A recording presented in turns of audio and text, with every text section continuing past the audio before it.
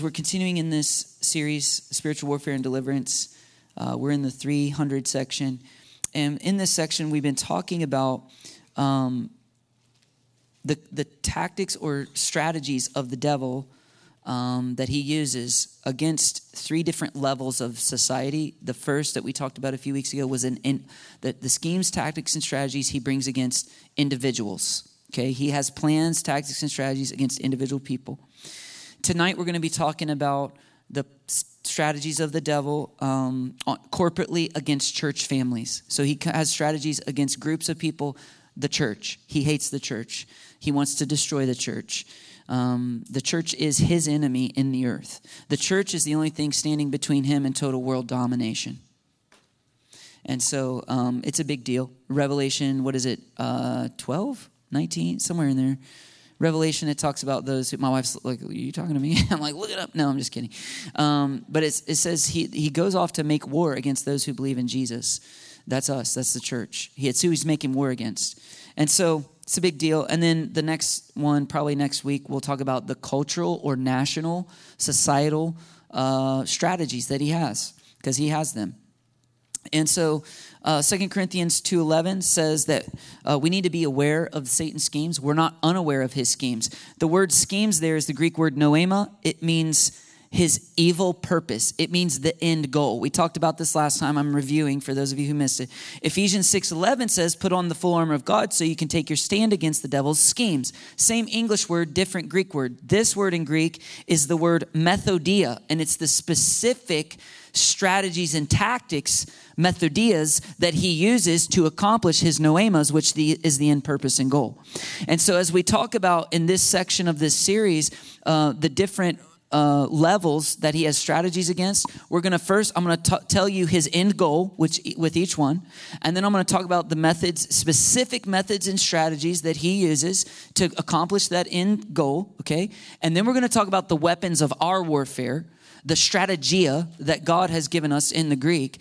The church, God has methods, tactics, and strategies and weapons that correspond, things for us to do, literally to do, that come against these specific strategies of the enemy. And so one of these days in the future, maybe I'll do like one of those charts where it's like this strategy goes with this strategy. Like that's what I'm talking about. We'll do a quiz and you have to draw which one goes to which one, right? No, we won't. Okay, but maybe we will. So 2 Corinthians 10:3-4 says, though we live in the world, we don't wage war as the world does. The weapons we fight with are not the weapons of the world. On the contrary, they have divine power to demolish strongholds. The KJV renders that weapons of our warfare. That word in Greek is strategia. We don't just have one weapon, it's plural.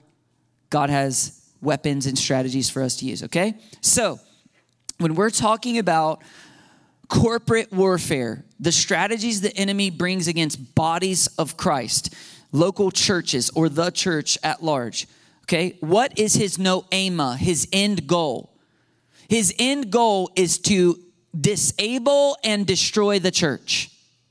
He hates the church. He wants to totally destroy it. That's his end goal, right? So his goal is really to destroy the church. But as I've prayed into this, studied into this, thought into this, I've realized that, if a church is walking in first love communion with Jesus, if a church is unified, if a church is doing what Jesus has called them to do in the earth, man, that's a strong church, and he is not going to be able to destroy that church. Praise God, right? If we are doing what he's called us to do.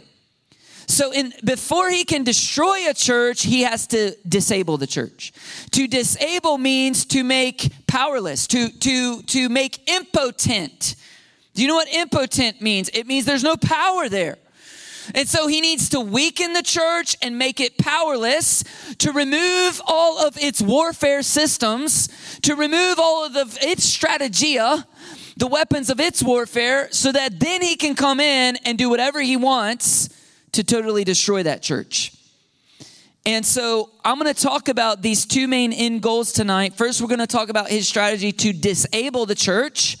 And then once a church is disabled or, hurting, you could say, if you think of it as a body, we're the body of Christ. And so he's looking to boom, take our legs out, take our arms out, handicap us. Now I can come in and destroy it. That's what I'm saying, okay? So first I want to talk about how he disables, and then we're going to talk about how he moves in for the kill to destroy, okay? And I wrote this in my notes. This is a prophetic word, I believe, from the Lord Jesus. To disable us, he goes after our beliefs. But to destroy us, he goes after our relationships. I'll say that one more time. To disable us, he goes after our beliefs. To destroy us, to move in for the kill, he goes after our relationships. So, first end goal is to disable the church. How does he do this? Usually through false beliefs that either pollute or dilute the gospel and thereby limit faith or cause us to live in unbelief, all the while thinking, hey, I love God and I'm doing what God calls me to do, okay? And so we touched on this last time when we talked about individual warfare. And unbelief was one of the strategies he uses against people. It's the difference between believing in God versus believing God. And so James says, if you believe in God, but you don't obey God, faith without deeds is dead, right? He says, even demons believe in God and shudder. So if you believe in God, but don't obey God, that's called unbelief. Your faith is at the level of demonic, okay? And so he's working beliefs, what the Bible calls fine-sounding arguments and doctrines of demons. Did you know demons have a strategy to get ideas in pastors and churches' heads, get them to believe it and agree with it to where they preach it to their churches thinking they're preaching the truth, but it's really from a demon. Did you know that? That's what I'm talking about here, church.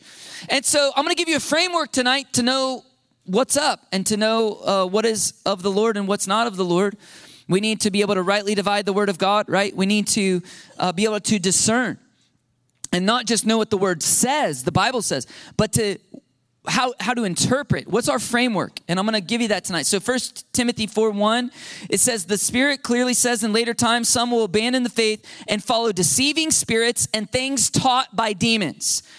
I love the KJV's rendering of this, they will leave the faith and leave to follow doctrines of demons. All right, that's got a good ring to it. We preachers love things. Alliteration starts with the same letter. That's like a book that maybe I'll write or somebody's already written. Doctrines of demons, man. That's like a heavy metal band. Doctrines of demons. Okay, all right.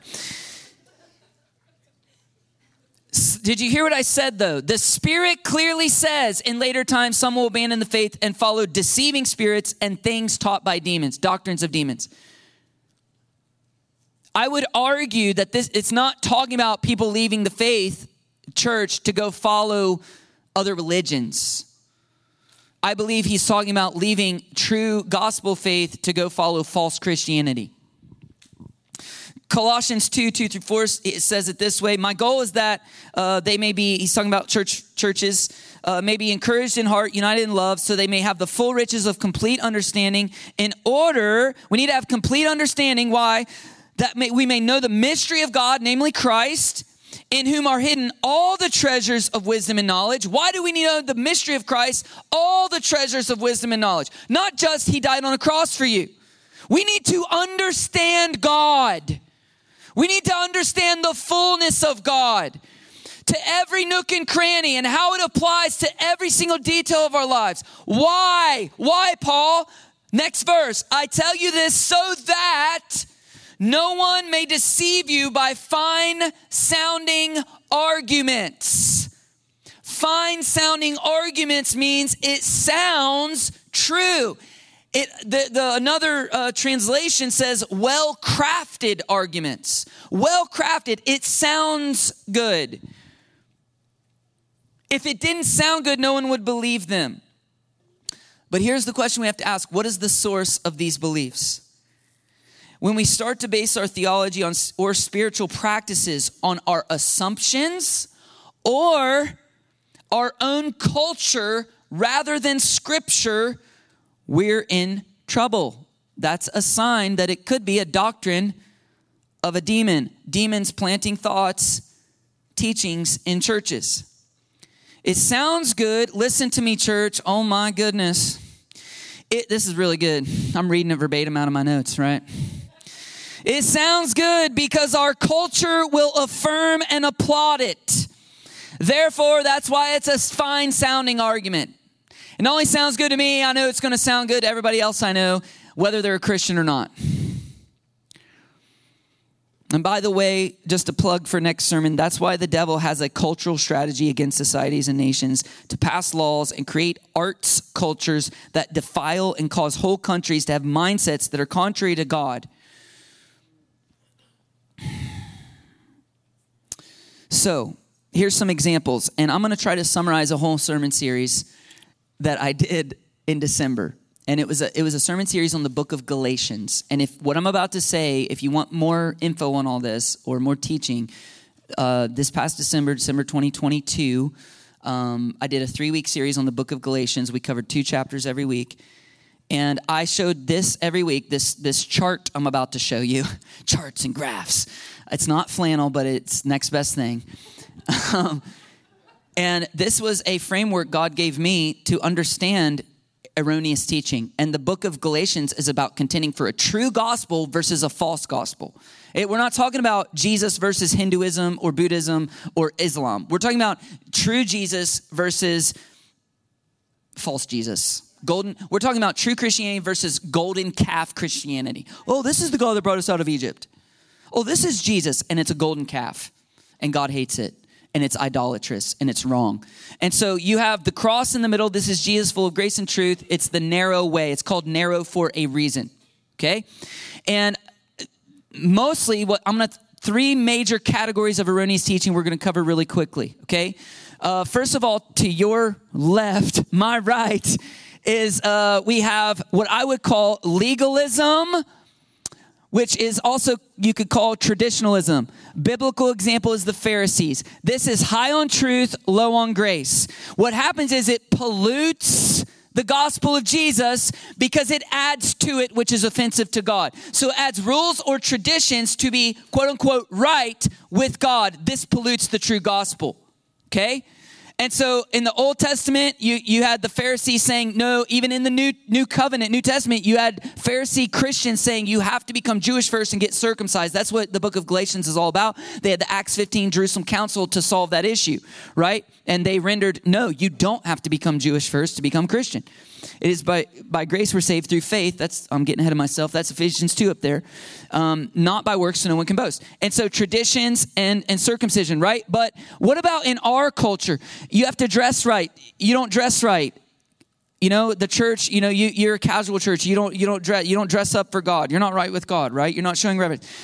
Style of music, translation of the Bible, day of week for what church? Celebrating the right holidays.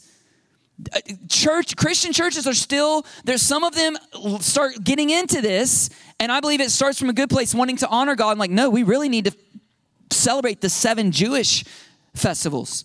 And if you celebrate Christmas, oh, you're an apostate Christian.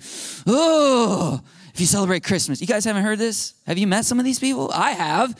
They call me a heretic, and we get into it. But anyways, I'm super nice and loving.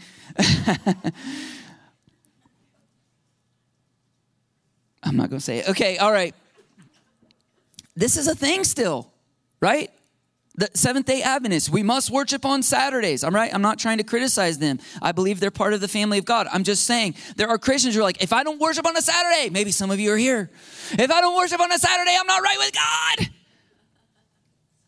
That's really, if you add anything to the blood of Jesus, you've just offended Father God. Because if you add anything to being right with God, it's a salvation issue, and it's other than the blood of Jesus. You've just said to Jesus, oh, thanks for sweating blood on my behalf in Gethsemane and dying on the cross, but it wasn't enough. I need to do some extra things. It's offensive. And read the book of Galatians, right?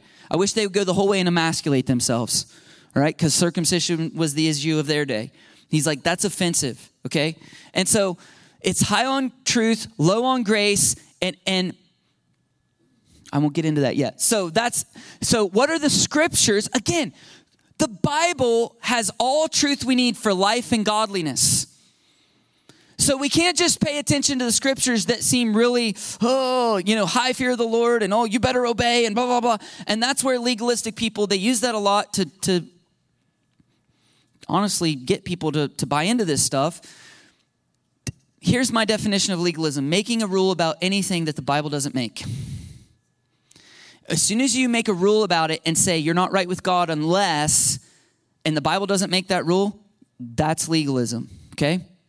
So there's freedom for churches and individuals to interpret and to live by their conscience how they believe God wants them to. So what are the scriptures that pull us back and guard us, the guardrails, pull us back from this, back to the center narrow way? Ephesians 2, it's by grace we're saved. Colossians 2, therefore do not let anyone judge you with regard to a Sabbath or a new day or a new moon or a festival. What day you worship on and how you view the holidays. Don't let people judge you on it. Don't let other believers that are too far over here tell you you're not a real Christian because you don't worship on the right day of the week, or because you don't dress right, or the church you go to doesn't play the right kind of music, or you don't have the right translation of the Bible, because the original Greek and Hebrew does not say you have to have the right translation to be right with God. Are you tracking with me? All right. Whew. Galatians 4, it's for freedom. Or read those verses in Galatians. They'll get you back here. All right. So over here, we have liberalism. This is a big deal. I believe the pendulum has swung. We used to be over here in the church in America in the, 60s, 70s, 80s, I don't know. But now the pendulum swung. Now we're over here.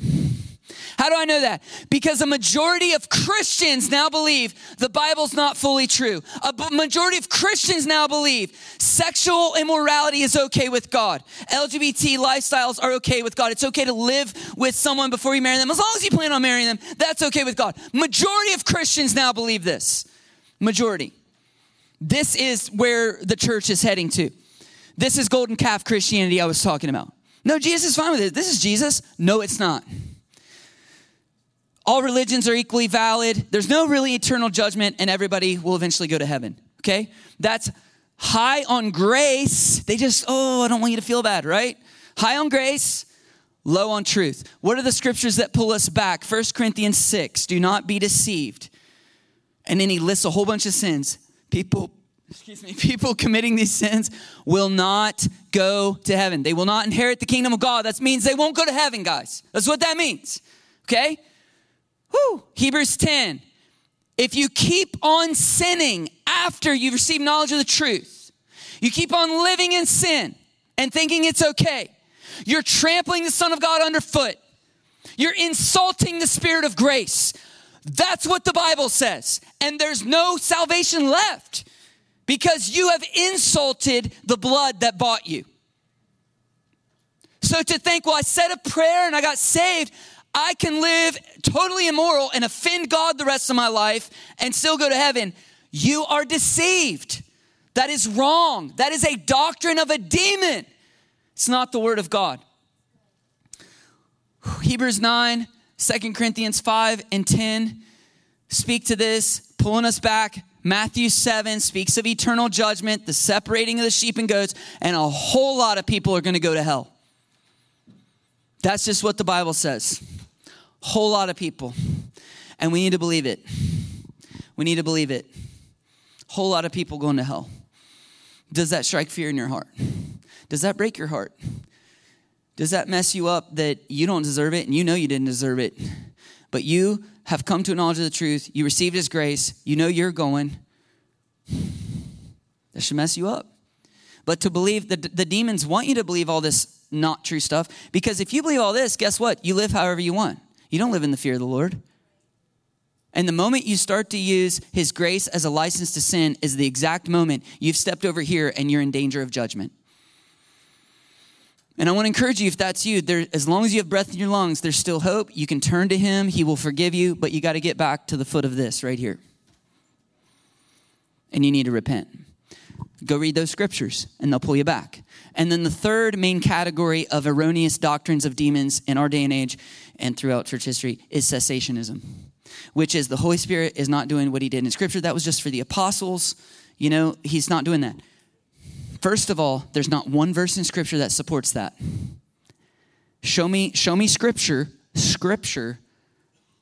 that teaches that.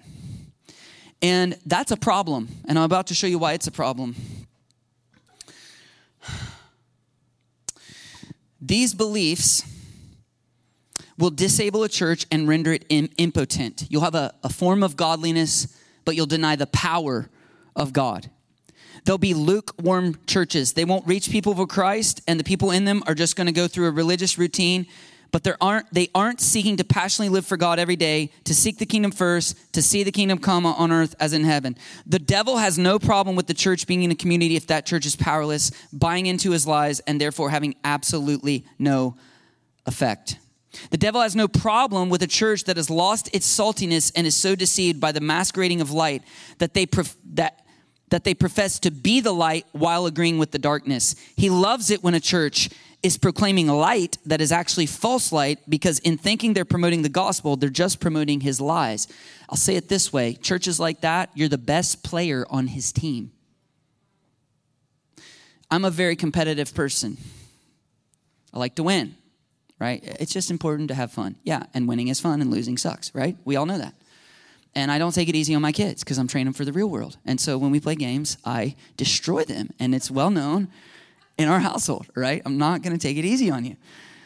And it's fun. And I would never joke this way with people I don't know that well, because I don't want them to think I'm serious and get all offended and hurt. And I don't mean it as a word curse or anything like that. But with my family and those who know me well, when I'm or my team is dominating in a competitive thing, and another person on the other team, I say this to my wife a lot, is like the reason the other team is losing, like they keep messing up or they keep giving us points or whatever. I'll look at that person, let's say it's my wife in this case, and I'll be like, wow, babe, you're the best player on our team. And I love to trash talk and just rub it in, you know. You're the best player on our team. That's how the devil feels about legalistic Christians who preach condemnation and progressive Christians who say all faiths are valid and LGBT lifestyles are okay with God and we all get to go to heaven. He just sits back and goes, wow, somebody get these people more influence. Get them a radio program. Somebody get that guy on Oprah. Hey, Beelzebub, go get that guy on Oprah. We need to get his message out. He's the best player on our team. Because they're so diluting the true gospel. It sounds so good to so many people. And they think they already have Jesus, but they're really just believing the devil's lies. He thinks that's great. 2 Timothy 2, verse 25 and 26. Opponents must be gently instructed in the hope that God will grant them repentance, leading them to a knowledge of the truth, and they'll come to their senses and escape from the trap of the devil who's taken them captive to do his will. So what is the strategia, godly strategies and weapons of our warfare that God has given us to combat this tactic of the devil? Two main ones. Number one is truth, the word of God, and the second one is the gifts of the Holy Spirit, and not just knowing about them, but receiving them and using them. And I'm going to unpack this. Number one, truth, it's pretty obvious why. If you noticed, for each of those, all these things, right? Both sides can say, the Bible says, the Bible says, the Bible says. Here's what we have to do. The Bible also says, the Bible also says, the Bible also says. Taking one verse out of context and making a whole teaching or a whole lifestyle or a whole church denomination out of it is a huge mistake. You need to consider the full counsel of the Word of God. And it teaches you not only what you should believe in general, but even about situational beliefs for certain situations and how do I respond to this, right? And so we need to know the Bible inside and out, and the Bible speaks to all these things. It has all the issues of life and godliness for us, okay? And so the Bible, the truth. Okay. I want to spend more time talking about spiritual gifts and the strategy and why they're so powerful and why when cessationism is so dangerous and partners with these other two categories. So, when we talk about spiritual gifts, we tend to focus on prophecy, tongues, miracles, healing, because they're the ones that are atrophied in our culture today, which is absolutely true. Most churches willingly accept, practice, and know the value of teaching, helps, leadership gifts, right? Even cessationist churches will be like, oh yeah, you have a gift of teaching. This doesn't make any sense. But It's intellectually dishonest, I should say, to say, oh yeah, you have the gift of helps, gifts of service, gifts of teaching, but the tongues, that's ceased. God gave me a word in the Spirit when I was baptized in the Spirit last year. So funny. Oh gosh. And I'm paraphrasing what he said through me. But the reason he has chosen to build up the church through spiritual gifts is because it keeps his people from becoming Pharisees. Because only when we enter his kingdom as little children with the faith of a child will we humbly accept the operation of the gifts that offend our wisdom, such as tongues or prophecy, to be the strange work of God. This humility of heart keeps us humble when we read scripture and when we go to judging one another or judging things in the earth. Do you understand what I'm saying? If you do, please nod, because you're staring at me blankly right now. God has chosen spiritual gifts to be kind of a litmus test for the church. Notice he gave them at first. If we reject spiritual gifts, our faith becomes purely intellectual. And if our faith is purely intellectual, we will become Pharisees. And we just become Bible-only Christians, and then we just argue about the Bible all day. A Christian that's humble enough to go, man, this tongues thing is weird. Oh, what is happening? But you have a humble mindset to go, I don't know, but the Bible says it's God, so maybe I don't know everything, and I just need to be humble and wait and see how this pans out and see if there's fruit. And the person that has that humble of a mindset will have that humble mindset when they read the rest of Scripture, when they do ministry. It's about humility. It's about entering the kingdom like a child. On the flip side, no, think about this. Do you know who's not into the Holy Spirit or spiritual gifts? Can you put that? Yeah, that's still up there. Good. Legalistic Christians. You know why? Because it requires too much faith and trust of the Holy Spirit, so they can't control God or people who operate in spiritual gifts. You know who else is not into Holy Spirit or spiritual gifts? Progressive churches. Because it's offensive to the mindset of the atheistic culture, which they are so concerned with being approved by. So when we do not forbid speaking in tongues and do not treat prophecies with contempt, but test them, we humble ourselves to trusting Holy Spirit to build up God's church. Did you hear what I said? We trust ourselves. We trust the Holy Spirit to build up God's church. Is it interesting to you that I don't know about you, and I'll just say this is my personal witness. I think it is a statement of absolute truth. We need to do studies. We need to do a study on this. But in my personal experience, and I've been a part of lots of different kinds of churches. I'm a spiritual mutt, right? I grew up in an independent Protestant denomination that was cessationist. I went to a Wesleyan college. They're not cessationist, but they're not super charismatic either. I've been involved with Baptist churches. Now we're a very, what I would call, somebody's like, what kind of church are you? Well, we're a Protestant, evangelistic, non-denominational, charismatic church. So, what was I saying? Oh, yeah. This is what I've noticed amongst the breadth of the kingdom of God. Churches with the most vibrant prayer lives and prayer ministries are Holy Spirit churches. Y'all ever notice that? They pray more than anybody. And they mean it. And they're the churches that'll be like, oh, something bad's going on? Let me pray for you. And you're getting a hand laid on you before you even know what's happening. All right? And they have prayer meetings as part of their rhythm of church. And they pray in the service. And they just pray. It's almost like they believe the scriptures that we should be devoted to prayer and always keep on praying in the Spirit, so on and so on. What kinds of churches also have the most powerful deliverance or Holy Spirit or spiritual warfare ministries? Holy Spirit-filled churches. Because good luck fighting the devil without the help of the Holy Spirit. Good luck fighting the devil without the power of the Holy Spirit and the gifts of discerning of spirits and tongues. Good luck. doing spiritual warfare without those spiritual gifts and believing in the Holy Spirit and the prophetic.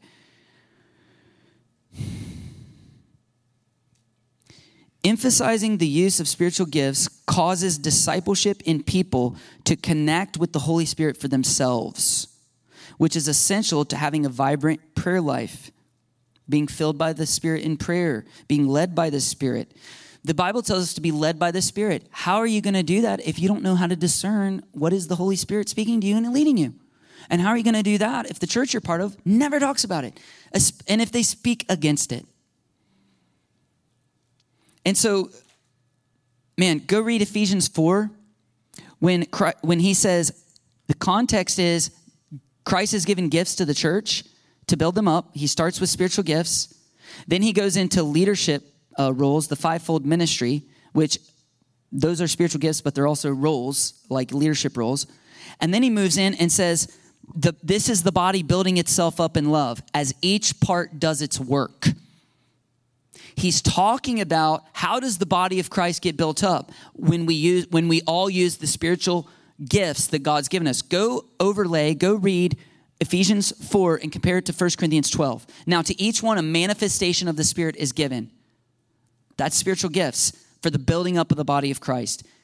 And so if we only accept or receive helps and teaching gifts, there's a reason we don't have the full, complete understanding of the knowledge of the mystery of Christ. There's a reason why we're being deceived by fine-sounding arguments.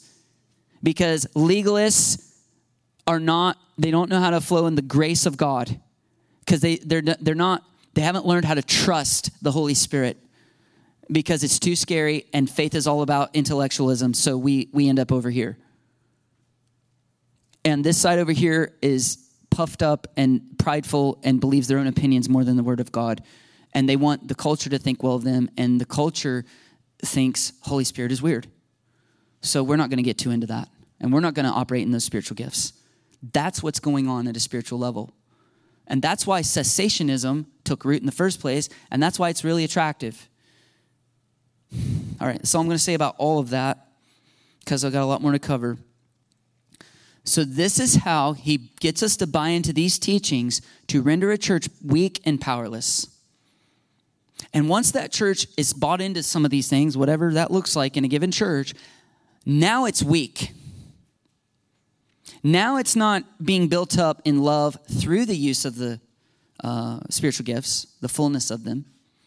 Now there's some weak spots in this church. Maybe the church is strong in a few places, right? I mean, yeah, Holy Spirit says I can say it. I was like, is this true? Should I say this? If I was going to err one way, I would err on the legalist side, right? Why? Because they know the Bible really well, all right? At least they're living in the fear of God, all right? Whew. But every church has its weak spots.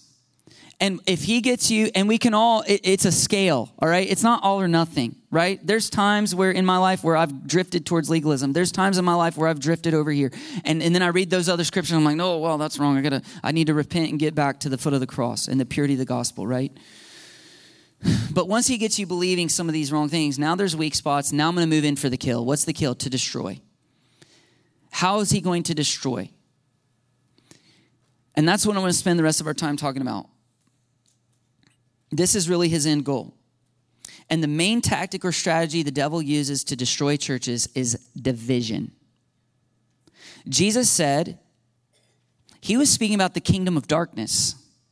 A house divided cannot stand, Mark 3:25.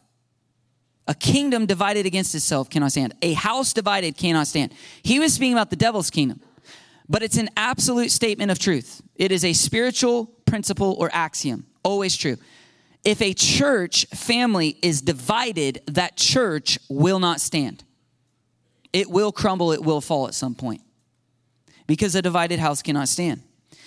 Well, Jesus said that. That's gospel truth, straight from the mouth of God himself in the flesh. The devil knows that. So the devil's main strategy to destroy churches is to divide them.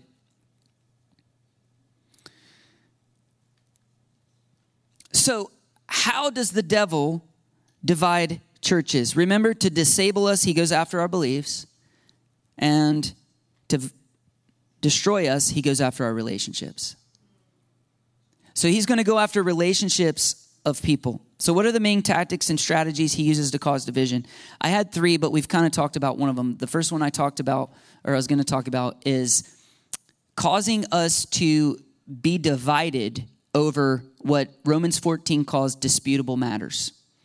And Amber Newman preached a great sermon last week about church unity, and she touched on this. I like to use the terminology national boundaries versus state boundaries in Christianity. National boundaries are the essentials of Christianity, that if you start to negate these things, you move outside of the country of Christianity, and now you're either a cult, you're a Christian cult of some sort, you're not true Christian, or you're just not Christian, right? You're not true Christianity if you move outside the national boundaries. And if you think of it like America, right? But within the national boundary of America, you've got all the states and their state boundaries. And how many of you know California is very different than Ohio? Praise the Lord Jesus. Ohio is very different. Amen? But it's still America. God bless us all, right? So read Romans 14. The first verse of Romans 14 says, stop arguing with each other over disputable matters. He goes on to say, whatever you believe about disputable matters, keep between yourself and God. Because the devil will get you to view matters that are secondary, that are non-essential to your salvation or to what Christianity is, and will get you to divide yourself from church families you're supposed to be a part of. This is why there's so many denominations. Because we don't have a accepting enough view of secondary matters. And so, man, I took it out of my notes. I thought I was just going to skip all this, but I'll just say it from memory best I can. But so national boundaries of Christianity, the divinity of Jesus, he is God. That was the biggest argument in the 4th century when they had the Nicene Creed. And that was an argument in Jesus' day as well. The Gnostic, he didn't come in the flesh and all this stuff. Or he's not truly God, he was just a good teacher. No. And so the Nicene Creed is a good creed. It lays out the national boundaries of Christianity. The divinity of Jesus, right? Goodness gracious. I wish I had left this in my notes. The salvation of grace by faith, not by works, so that no one can boast. Virgin birth. Yeah, life, death, and work of Jesus. Authority of Scripture, inerrancy of Scripture. These are the major tenets of Christian faith. If you start to the biggest thing is the person and work of Jesus. If you start to mess with that, you're moving outside those national boundaries, okay? That's why Jehovah's Witnesses and LDS Mormons, they're considered by most Protestant and Catholic believers to be Christian cults. Why is that? Because they mess with the person, work, and divinity of Jesus. Quick example, Mormons don't believe that, or LDS doesn't believe that Jesus' blood covers all sin. So there's some sin that's too bad that you have to do some extra things to pay for on this earth. That's just forget about Book of Mormon and all of Joseph Smith stuff, which is totally not of God. I'm just saying the person and work of Jesus, they have diminished. Warning, Will Robinson, all right? Don't get involved in that, okay? Same with Jehovah's Witnesses. We don't believe in the Trinity. Jesus is God. We're Jehovah's Witnesses. I'm like, Jesus said to be his witnesses, not Jehovah's, because we can't get to Jehovah without Jesus. So anyways, so what are secondary matters? Everything else? Amber mentioned this in her sermon, how to do a worship service. Here's what a lot of churches argue over and what whole denominations have formed around. How does the Holy Spirit work? And when and how do we do baptisms and communion? How do we do baptisms and how often do we do it? How do we do communion and how often do we do it? What really happens when we take communion? Does it actually become the literal body and blood of Jesus as it goes down my gullet to my tummy? Or is it metaphorical? These are the things Christians through antiquity have gotten really angry over and divided over. And it grieves the heart of God. If we get to heaven and the Catholics are right that it transubstitution or whatever it's called, what is it called? Somebody help me. I always look to my wife. She's like, I don't know. Something like that. It's the word that means it changes literally into the blood and body of Jesus as it goes down your throat to your stomach. If we get to heaven and find out they were right, cool, they were right. Who cares? Right? And yet, we want to get divided over it and make whole denominations around it and then call them heretics and say they're going to hell. Be really careful before you call someone a false teacher or a heretic. Make sure you're using the lens of Scripture, the judgment of the discerning system of Scripture. What is that? If you say Jesus is Lord, no one can say Jesus is Lord except by the Holy Spirit. And nobody can say Jesus be cursed unless, it's basically from a demon. So if they profess Jesus is Lord, they're Christians. And we need to accept that. And then we can wrestle through issues, right? But we should not be calling them false teachers and heretics and all the things. So be very careful about that. So I'm not going to get into the rest of that because it gets into, there's just a lot there. But we need to stop judging one another with secondary issues. Yeah, I'm going to move on. All right. Last two things that I want to talk about, strategies or tactics of the devil to destroy churches, divide people from one another within the church. Mistrust and offense. Mistrust and offense. So let's talk about these in order. I'm going to start with mistrust. This is usually through gossip or slander or the misuse of the gift of discerning of spirits. So the devil will initiate gossip and slander in a church, or he'll hijack your gift of discerning of spirits to use it against your brothers and sisters in Christ rather than using it in love. And I'm going to talk about how he does that.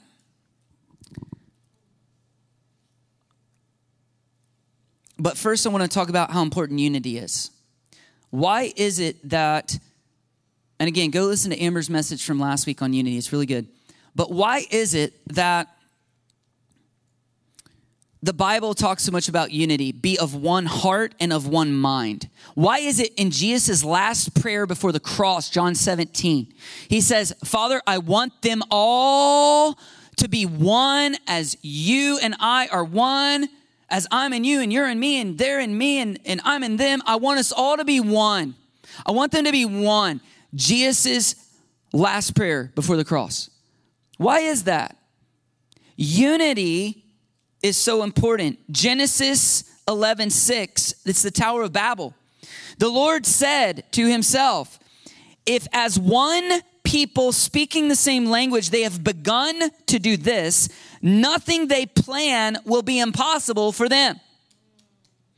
What is God? God is telling us something about the power of human unity. If we work together with one heart and one mind, man, God says we can do anything. Now, this was unity in demonic occultism that would separate from God.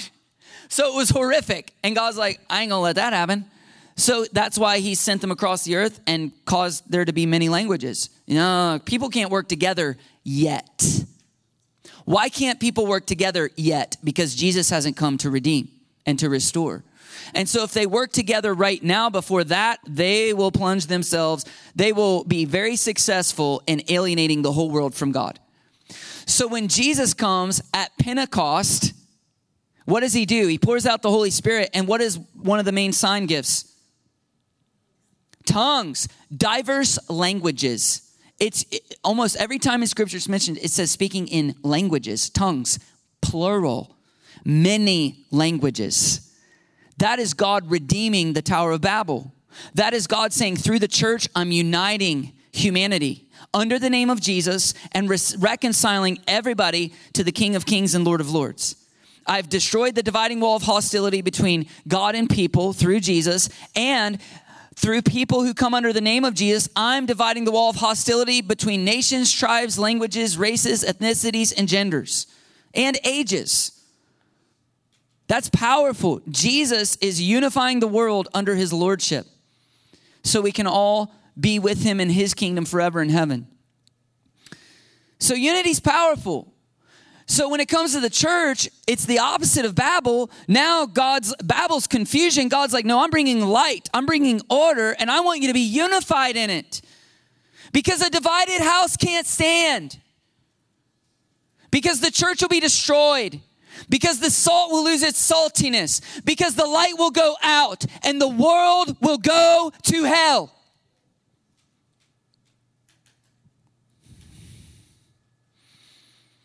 Unity, how do we have unity? Unity is built on trust. Where there is no trust, there will be no unity. Period. Unity is built on trust. So mistrust will destroy unity if left unchecked. I've said before in sermons, mistrust is the seed bed of division. The moment you start not trusting somebody in the church or the church in general or the leadership or, I don't know, that mistrust, I don't know about this, that's a beautiful, fertile soil for the enemy to come and sow speculation, lies, rumor, gossip, and slander. And then people come up with all kinds of reasons why they receive it, believe it, and go, that's true. And then tragically, horrifically sometimes, start to say it and spread it around to other people. And that's gossip and slander. So, but it starts with mistrust.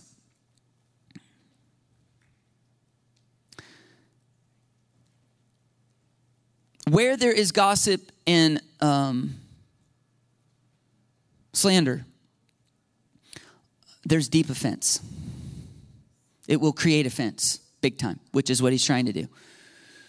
And we're going to talk about offense more in a minute, but I'm going to go deep into gossip and slander. But when we get to offense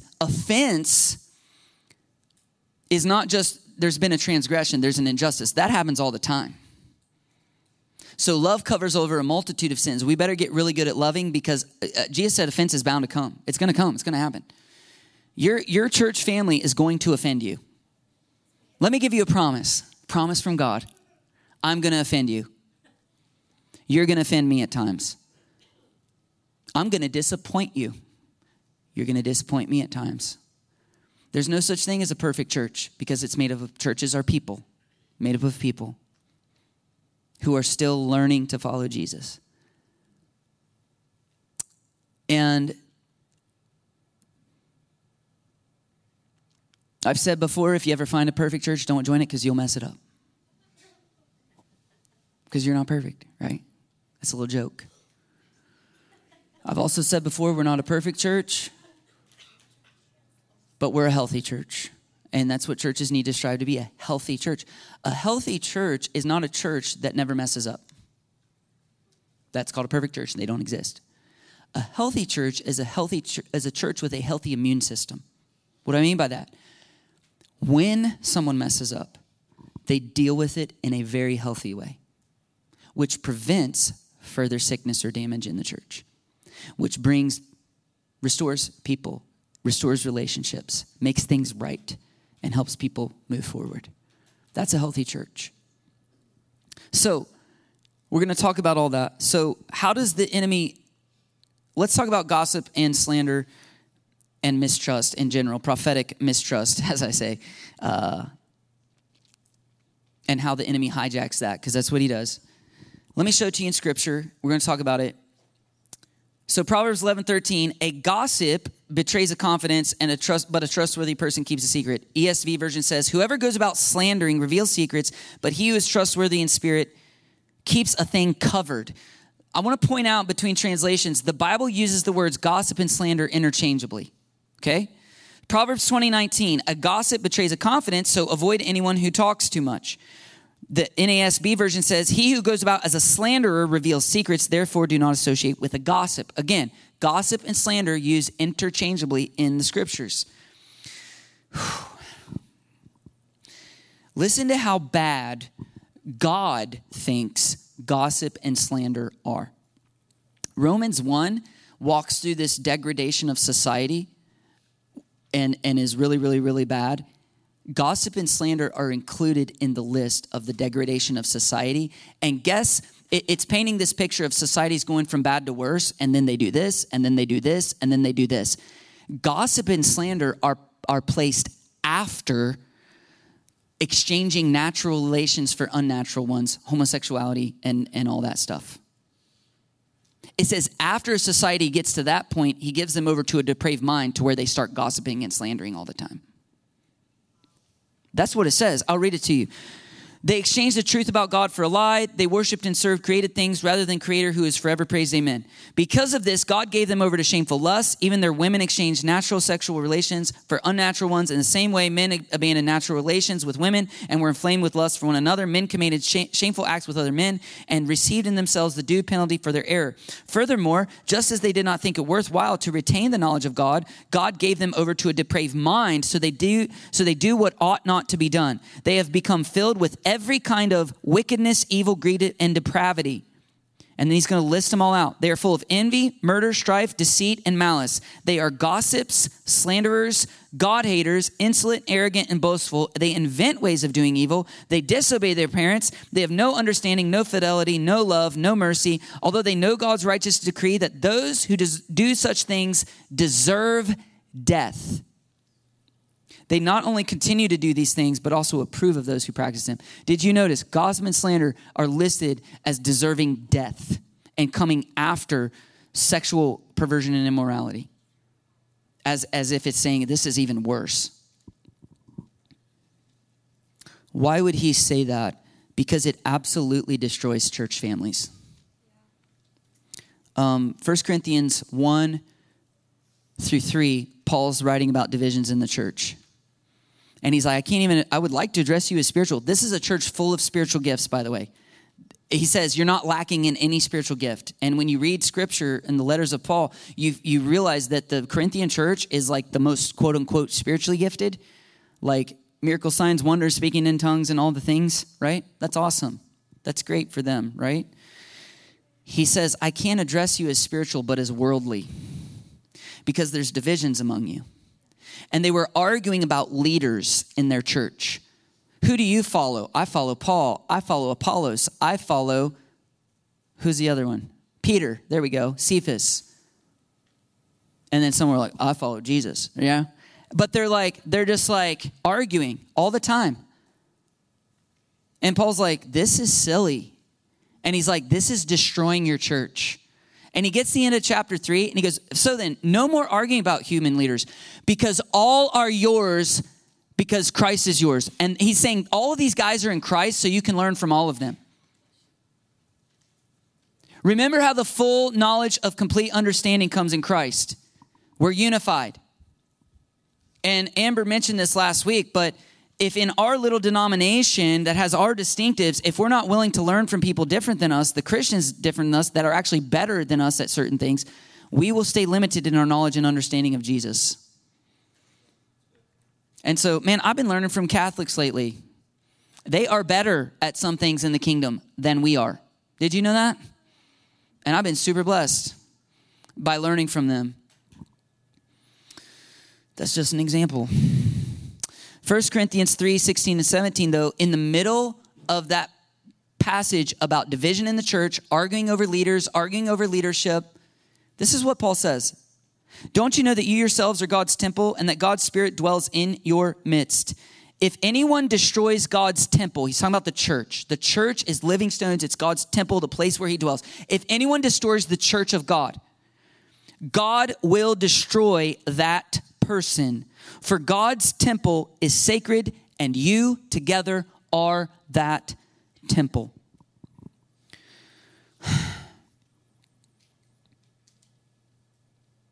If you spread bad reports, slander, gossip, you cause division. If you cause division, you're in danger of destroying God's church. If you destroy God's church, God will destroy you. That's what the Bible says. That's strong words. And people need warned. Especially in the culture we live in. Because we live in a mocking culture. Our culture mocks everything. And you want to talk about erroneous beliefs we bring into the church of Jesus Christ, where we mock our president, we mock leaders all day long. And if you participate in that, it will not be long before you start mocking your boss and talking bad about them. You start mocking your kids' teachers and talking bad about them. And you start mocking your church leaders and talking bad about them. And God hates it. Preparing for this message this week has messed with me spiritually. I've been filled with anger, and it's the zeal of God. I've been praying, zeal for your house consume me. Let zeal for your house consume me. God gets angry over this stuff because it destroys his church. I've also wept this week, been brokenhearted, because it grieves the heart of God. You want an example of this in Scripture? The story of Aron and Miriam speaking against Moses and his leadership. He had a Cushite wife. They didn't like his wife. That was why. That was the root. Don't like his wife. She's Cushite. She's not one of us. It started with that. And then it went to, God used us too. Moses thinks he's the only one that hears from God.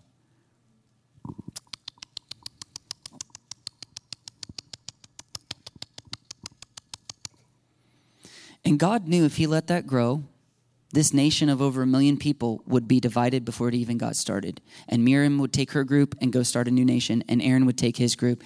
And Moses would be sitting there broken. Because the truth is he didn't do anything wrong. And they misjudged his heart. And they were jealous. And they spoke against him. And God comes down in glory and says, I want to meet with you. He said, when I reveal myself to a person, I speak in dreams and visions. And they had some of those. He was talking to them. You hear from me? Yes, you're correct. But with Moses, he's special. He's closer to me than you. He hears from me in a greater way. So why were you not afraid to speak against him? And then he just goes back up. And it says he was angry, and he just goes back up. So why were you not afraid to speak against him? And I read one commentary that says rumbles of lightning and thunder probably happened. And then they were like, God's angry. And then he went back up. How'd they know he was angry? I don't know, but they knew. If I'm a little kid and my dad just looks at me and I know he's angry, they knew God was angry somehow. You know when God's angry. And he goes back up. And then Aaron goes, look at Miriam. Oh no. And she has leprosy. And he looks at Moses, the one they were accusing and misjudging and maligning with their words and their gossip and slander. And he says, pray for her. And Moses goes, God, heal her. And Moses wanted God to heal her right then and there. And he didn't. He goes, no. If her father had spit in her face, she'd be put outside the camp for 7 days. That was a cultural reference to a young woman who had so disgraced their family that the father would spit in her face, and that's like, you've done something wrong, and then she would go outside the camp for 7 days. So she was put outside the camp for 7 days as a form of discipline with leprosy. And that was God saying, this is what you deserve, because you almost destroyed this nation, which is the hope of the world, by the way, at that time, because they're going to bring about Jesus. That's how serious this is. And then after 7 days, he's a God of grace.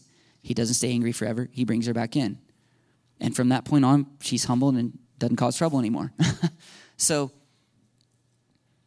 it's really, really severe. And this is where I have a lot of compassion, and I want to preach compassionately the rest of this. Most people who engage in it don't know they're doing it. And the reason they don't is because they have a cultural definition of gossip and slander and not a biblical one. So in our culture, we think that slander or gossip is spreading malicious lies about someone that are totally false. And we're just doing it to ruin their character. And we think as long as I'm not doing that, then I can do whatever I want. That is not the biblical definition. I've literally heard people say, well, it's not gossip if it's true. Oh, puke face emoji. That's not the biblical definition. And what a great way to justify your sin by saying that. So what is biblical gossip or slander? It's breaking confidence of confession. As Proverbs says, if you repeat to someone else what somebody confided in you, their personal stuff, you break confidence, that's gossip or slander. By the way, even if it's true. So, I've been struggling with pornography. I'm confessing to you. I haven't told anyone. Oh, man, let me pray for you. Blah, blah. You know about so-and-so? Let me tell you what he's been doing. It's true. But you're slandering his reputation. You're causing people to look down on that person.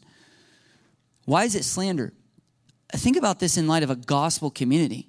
If someone confesses something, it's under the blood, they're forgiven. Let's say they're super repentant, they get set free from strongholds, and from that day on, the rest of their life, they never struggle with that the rest of their life. Could have been anything they confessed. You go and spread that kind of crap to people, those people who hear that, they don't know that person. 20 years goes by. They're still thinking that person is that. Their worst sin. You've destroyed their reputation. God hates it. It destroys churches. So we can't break confidence. We take that very seriously here.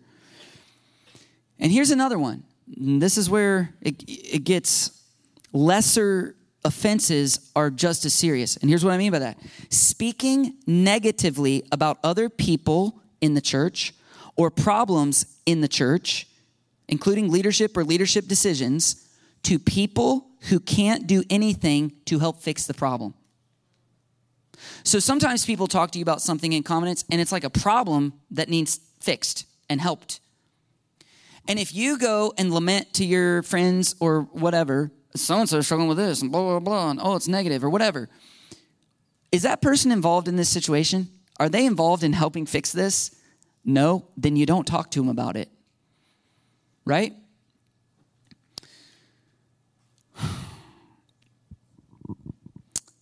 How about when church leadership makes decisions and you're not sure why they made the decisions and you're not sure you like the decisions? Do you just vent to your fellow church person all that and then tell them, well, I think here's why they did it, and you fill in the speculative blank, and now you've started to slander and gossip? If that ever happens, what's the proper response? When there's problems in the church, when you see bad things happen, what should you do? Just not talk about it? No, we don't want that. That's not a healthy culture. What's a healthy culture? Talk to someone who can fix the problem.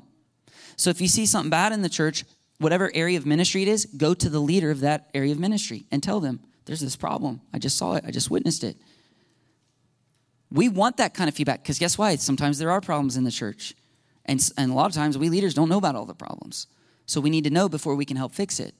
So we love feedback.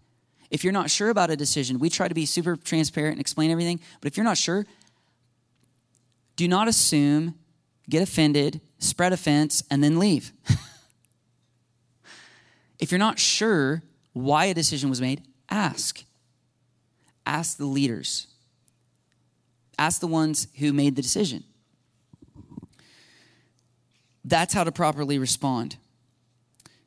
Psalm 15 says, Lord, who may dwell in your sacred tent, who may live on your holy mountain, the one whose walk is blameless, who does what is righteous, who speaks the truth from their heart, whose tongue utters no slander, who does no wrong to a neighbor, and here it goes a step further, who casts no slur on others.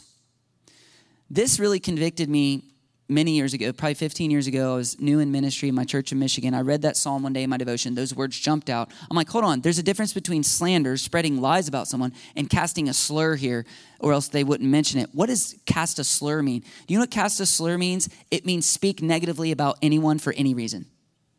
You want to dwell close with God and have deep communion with God? Don't just not spread slander or gossip about people. Don't speak negatively about people, period. And the Lord deeply convicted me as a mid-20s young green pastor. And that fear of the Lord that came on me in that moment is still on me. And let me give you one example of what it looks like in my life. This is not the only example, but I mean, I fear saying anything negative about anyone for any reason, even if it's true. To the point where I've went to the point of there's times I need to warn people about certain things, and I don't because I know I'll be speaking negative about a person or a situation.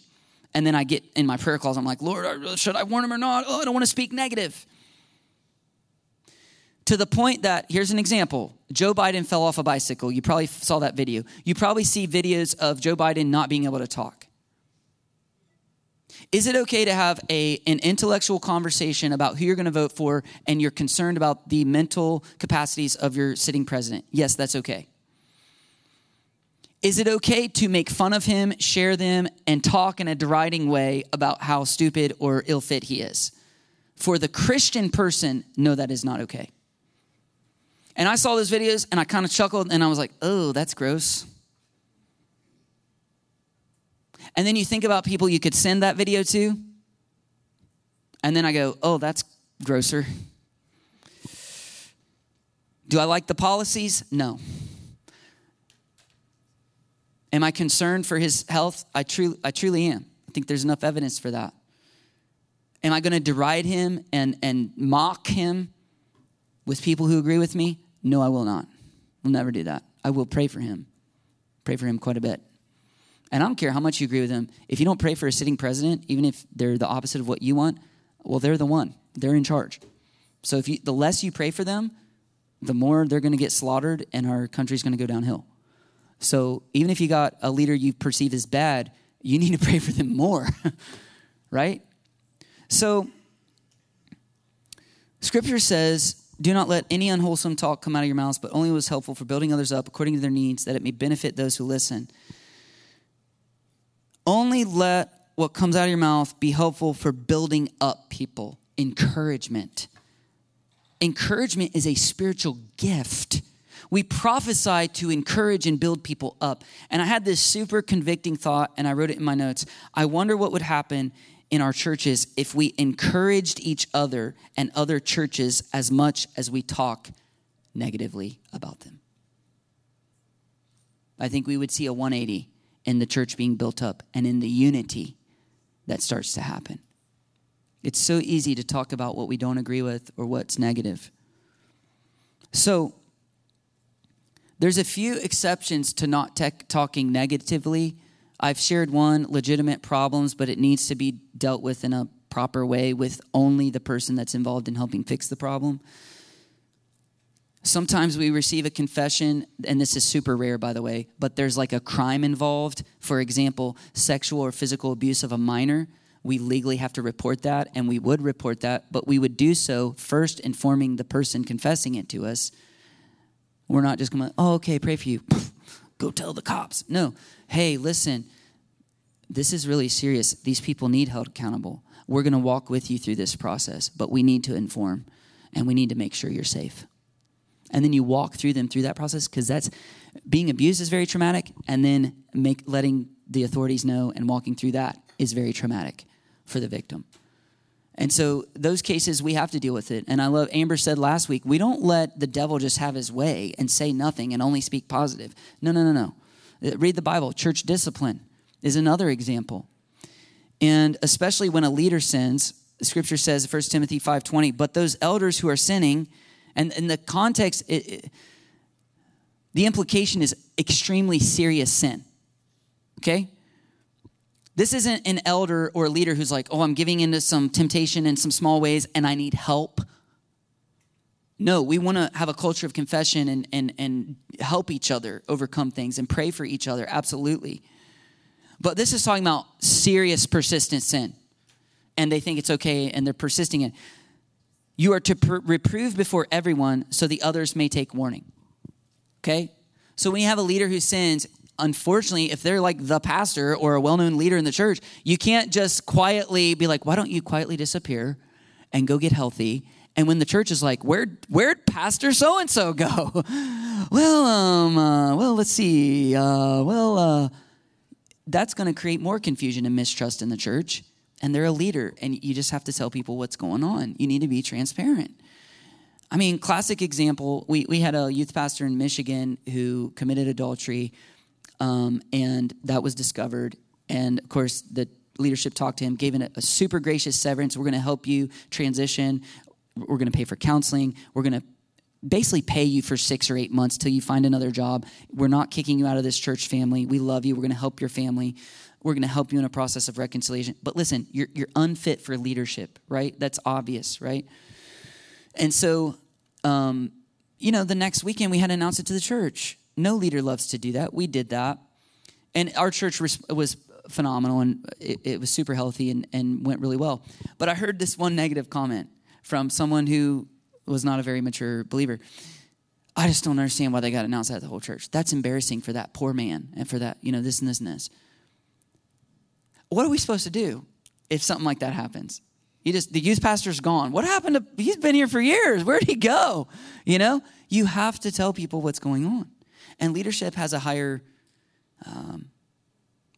accountability? What's the word? A higher expectation. There's a word I'm looking for. It's not finding me. There's a higher level of expectation. To whom much is given, much is required. And we're judged more strictly by God. We have greater influence on people's spirituality. And so it has to be viewed this way. And so God doesn't just let sin persist in his church, but there's gracious ways of dealing with it. Couple more examples of gossip and slander that I unfortunately witness on a regular basis. People come to me or other leaders in our church or just each other. I'm really concerned about so-and-so. Have you talked to so-and-so about your concerns? And people will sometimes say this to me, and this is what I say. Okay, have you talked to them about that? Well, no, I haven't.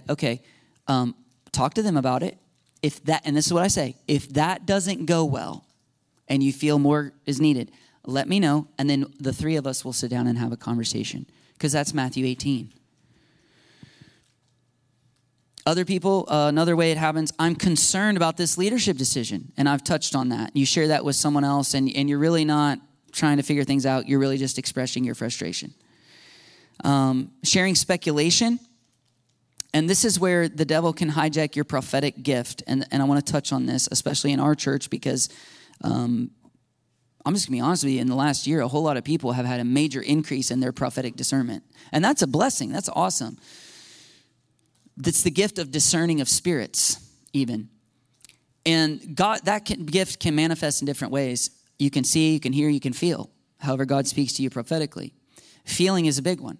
And what do I mean by that? You walk in a room and you're like, ooh, I feel some negativity. I feel the devil. I feel bad. And you're like, what is going on? Ooh, them. So-and-so is struggling today. And I know it. Ooh. They got something on them, right? Or, there's something in the church today, right? Okay. That can be discerning of spirits. Absolutely. So you're feeling some things. Here's what I've learned in the last year. The feelings are not the discernment. Whether the Lord speaks to you, whether you feel it, whether you see it, that's not the discernment. The gift of discerning of spirits is like the thermostat. And I'll use feeling because I think that's the one that most often happens. So you walk in and something's not right. They're struggling today. What's going on? You're feeling some things. So your feelings are a thermostat that's going, they're at like 30 degrees for some reason. And because they're here, it feels like 30 degrees in here, which isn't good. It's too cold. And we like it to be a nice, comfortable 70 degrees. So what's going on here? Something's off. And this is where the devil hijacks the gift of prophetic discerning of spirits to cause mistrust. You start to try to figure out why so-and-so is struggling. You start to try to figure out why there's warfare in the room today or in the atmosphere. And in the trying to figure out why, you start speculating and being presumptuous. And you think you've come up with the answer. And then tragically, if you kind of don't like so-and-so, kind of wish they weren't part of our church family anyway, then you can weaponize discernment, call it discernment anyways, and use it against them. People can do this in prayer privately with the Lord. Get them, God, get them. Or tragically, they can start to spread.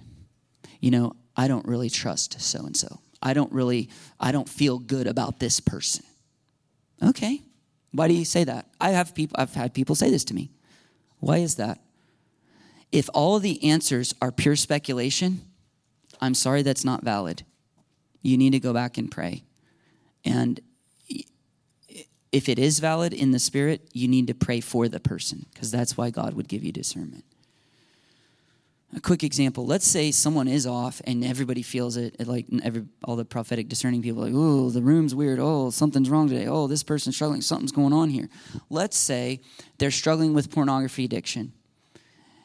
And let's say their heart is, I want out of it, I hate myself, I've never told anyone, and I won't tell anyone because I'm afraid that they'll judge me. I'm afraid they'll not like me. I'm afraid they'll reject me. And so I've never told anyone. That's part of the reason I'm still not free. So let's say you're a prophetic discerning person and, something's not right in the room and something's not good. I think it's happening. And let's say you're like, I bet it's pornography. I'm sensing it's pornography. Why would God show you that? I can't trust them. Get them out of the church. Avoid them. Tell other people to warn them because they're a predator. They're this, they're that. That happens in Holy Spirit churches. And it's horrific. Why? Why would God give you discernment? It's to pray for the person, just generally. Sometimes you pray the warfare off, they come back the next week and they're awesome. Why? Because you did your job and you had their back and you prayed for them. Other times, and this has happened to me, I can probably count on one hand the number of times this has happened to me. I'm praying for someone, I'm like, something ain't right here. And the Lord just flat out tells me what's going on. Tells me. You want to talk, it ain't no feeling. It's like, it is this issue, boom, right now. Did he give me that to judge them? To shame them? No, he gave me that to help them. And the number of times that's happened, I can count on one hand. And how do I handle that? Can I just ask you a question? Are you struggling with this right now? Bah! Okay, thought so. Here's how we deal with that. Let me help you. It's not to go tell other people about it, to stay away from them. That's gross. That's wrong. That is mistrust masquerading as discernment. It's not, the mistrust is not the discernment. The feelings aren't the discernment. The discernment is a judgment you make. To discern means to judge and make a decision. What is going on here? And if something just feels off, don't fill in with speculation. That's where the devil loves to come and fill in his story, to cause you to respond wrongly. So, man, I got so many more notes, and we're over time already. So I'll just say this. With all that, when that stuff does happen, offense is created. When people find out, because gossip and slander are a form of betrayal, and betrayal is the most severe form of trauma that someone can experience. There's 5 types of trauma. Betrayal is the worst kind. When someone you know, love, and trust betrays you. And yeah, like in a marriage, infidelity is super severe. And maybe telling a little speculation about someone, maybe that's not as severe, but it's still a form of betrayal. So it fractures relationships. People get offended. And I'll say, quote unquote, rightly so. So now when someone's offended, the devil uses offense to, the spirit of offense. People get offended when offenses happen. And rightly so. Now there needs to be a process of repentance and reconciliation and forgiveness and healing to right that offense. And if that process doesn't happen, people stay in offense. And a spirit of offense, when we say in a prophetic Holy Spirit church, a spirit of offense, that's a spirit keeping you from the process of reconciliation. So that reconciliation and restoration don't happen, so that the church is destroyed. People leave. People leave, church falls apart. And that's what the devil wants. That's his end goal. To stay in offense, to keep people in pride. Offense partners with a spirit of pride. I was hurt and I have a legitimate reason to never forgive them, to never seek reconciliation, to never have that conversation, and to leave the church. And then to tell everybody what happened to me. And I'll call it church hurt. And I'm just going to tell you, our culture throws around the word church hurt so loosely. This has happened to me many times. Pastors got war stories for days. about people that were legitimately doing things that were bad or wrong or hurting, gossiping, slandering, living in sin, so on and so forth. You have a compassionate conversation with them. They get super offended, leave the church, and then tell everybody out in the community how you were spiritually abusive to them because you were manipulating them and you were doing all these things. Spiritual abuse is a real thing if it's legitimate, and it's traumatic. You know, a pastor sexually abusing a congregant member, horrific. A pastor stealing money, taking advantage of the church, horrific stuff. A pastor teaching cult-like beliefs that keep people in bondage. And if you ever leave here, you'll go to hell and you can't separate you from your family and friends. Horrible spiritual abuse. Yes. But pastors who love you come to you and going, what you're doing is not good and we need to have a little conversation here and I love you. And they're not mean. They're super gracious about it. And people in their pride don't want to repent. And then they go out and call it spiritual abuse. It's silly. It's silly. And so in light of that, I would say be very careful when you're hearing. When somebody's confiding in you, you're a confidant for someone who is deeply hurt, which means they're deeply offended. Be very careful with that. You want to care for them. You want to be compassionate with them. But you need to be very careful not to partner with their offense. And I've learned this from pastoral counseling for 15 years. And one marriage partner comes to you and dumps on you and tells you how horrific things are and what the other person's doing. And you can partner with their offense and go, oh, well, wait till I talk to, I can't believe they would talk to you. I can't believe they would treat you this way, right? Then you get in the counseling session and then you hear the other person's side of the story. And you're like, oh. See, person one didn't tell me all the stuff that they were doing to offend their marriage partner.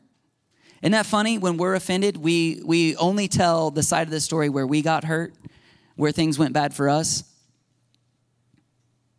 And I've learned there's always two sides of the story. Proverbs 18:17 says, the one who states his case first seems right until the other comes or his neighbor comes and cross-examines him or says, oh, really? Did I really say that? What about this that you did?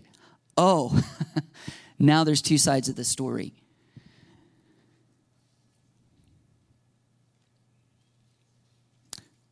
So what is God, the weapons of our warfare, God's strategia that God has given us to deal with all of this and to, I'll just say, overcome offense? Gossip and slander are a form of offense, as I've said. There's other offenses that can happen in church. Lots. I mean, we could go on all day talking about the ways we could all offend one another. So what's God's solution? Well, the solution is love that covers over a multitude of sins. Love's not just a feeling. And here's what I wrote in my notes. Love in action that pursues, one, repairing conversations, and two, living differently to avoid the offenses in the future. That type of love in action is the immune system of the church. Offenses are bound to come. When they do come, we also don't just go, well, let's all love and overlook everything and never deal with it. No. There need to be repairing conversations to rebuild trust, to help people, to disciple people in repentance, and to disciple them in forgiveness, and to help get a plan together of how are we going to make sure this never happens again. That's what we need to be doing as believers. And here's the deal. God is love, and love always pursues reconciliation. Always.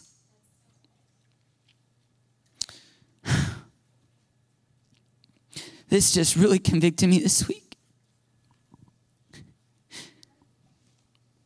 Jesus was the one betrayed. And they all abandoned. And he ended up on a cross. He was the one offended. The offense was done against him by his own disciples. All of them. And yet in John 21, he was the one pursuing a reconciliatory conversation with all the disciples, but especially Peter, the one who harmed him the most. That is love.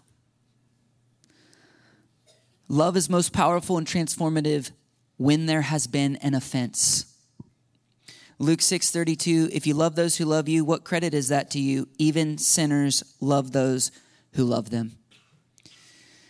If you love people who are always good to you and never offended you, that's easy. Even sinful people who don't know God do that. But when you choose to still love someone who has hurt you or offended you and mistreated you and sinned against you and annoyed you, that is when you start to love like God.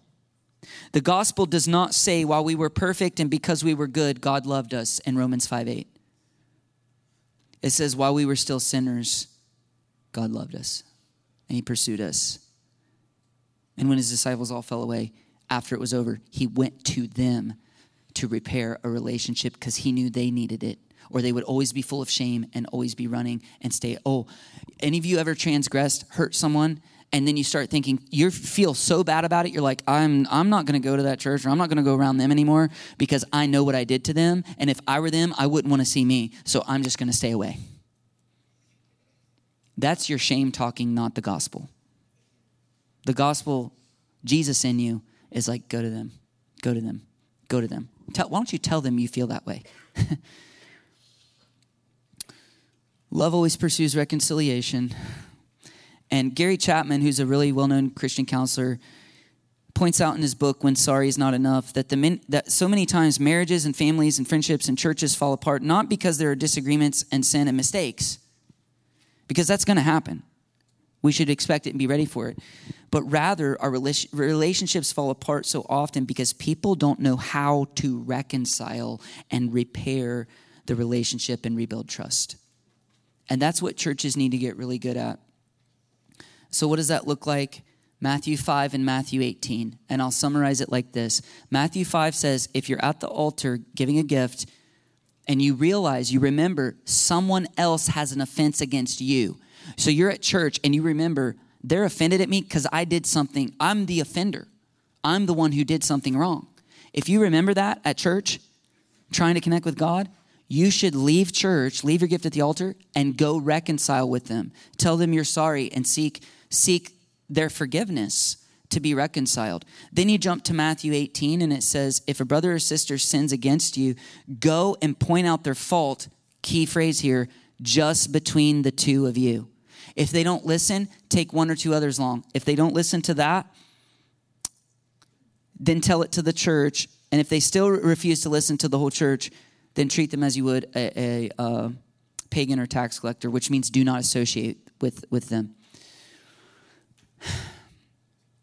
Here's what I learned through studying those passages. That's the victim. If your brother or sister sins against you, you're the victim. What's God's word say? Go to them. If you're at the altar offering your gift and you remember you've done something wrong to offend someone, what's the word of God say? Go to them. So whether you're the victim or the offender, God says, go to them. Pursue reconciliation. And this is what we need to be doing. A reconciliatory, repairing conversation. The offender needs to say, I'm sorry, I'm wrong, and here's my plan to change and not do this again. The person who was offended needs to say, I forgive you. And if you're both Christians, that needs to happen. In pastoral counseling, this is how we lead people to do this.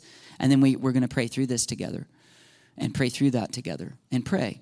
And I'm giving some marriage advice right now, too. This needs to happen. And we need to live by this. So to sum all this up,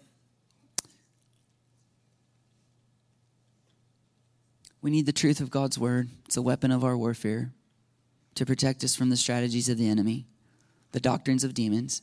We need spiritual gifts in practice to keep us from being disabled and impotent in our faith. And we need to pursue love and relationship and reconciliation at all times to keep us from being destroyed through mistrust and division.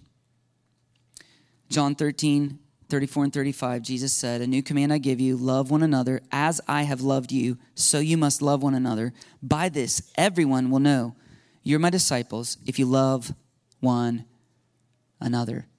love, love, love, love.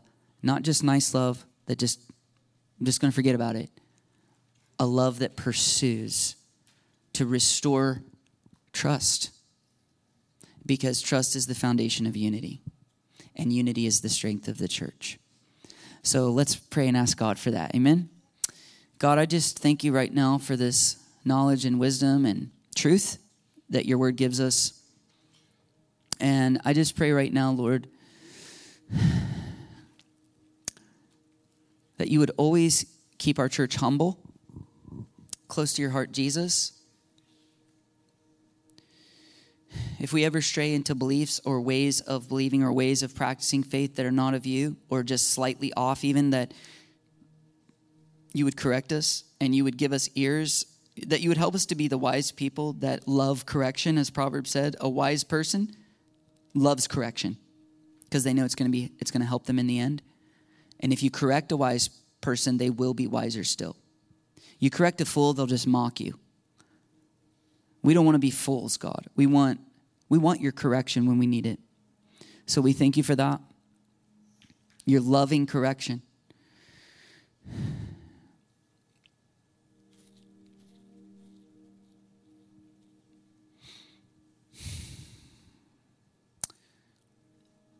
God, I just pray that you give us a spirit of unity and help us be of one mind and one heart with one another.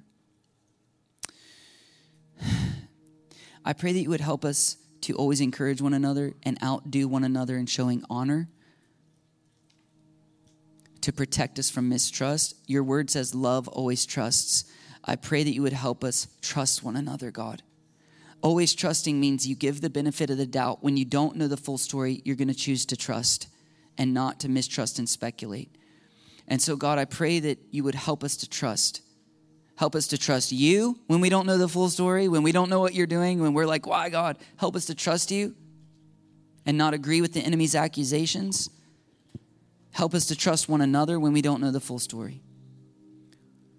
And God, I just pray right now in the name of Jesus for repentance in this place of any time we've ever partnered with accusation, mistrust, gossip, slander, the enemy hijacking our prophetic gifts that you've given us, prophetic gossip. We just repent of all that. We renounce it in Jesus' name. We don't want to agree or participate with that anymore. Jesus, forgive us for this, God. So shed your light in our hearts to each one. Man, if you tame the tongue, you've mastered everything, James says, and nobody can tame it. And so we all have done this. We all have sinned against you, Jesus, by speculating about another believer or by participating with mistrust or gossip or slander or offense or refusing to forgive or refusing to repent.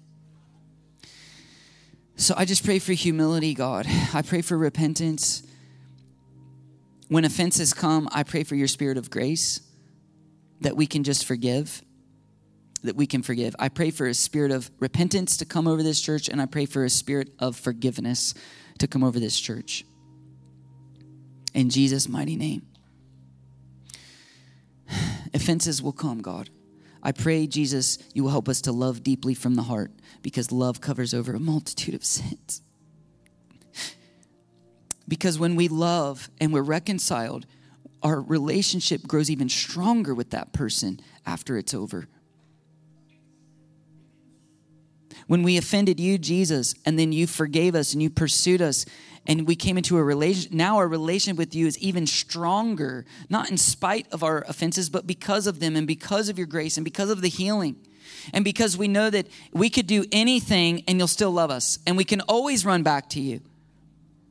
And I pray that we as believers would get that love right there deep down in our hearts, that we would never write anyone off.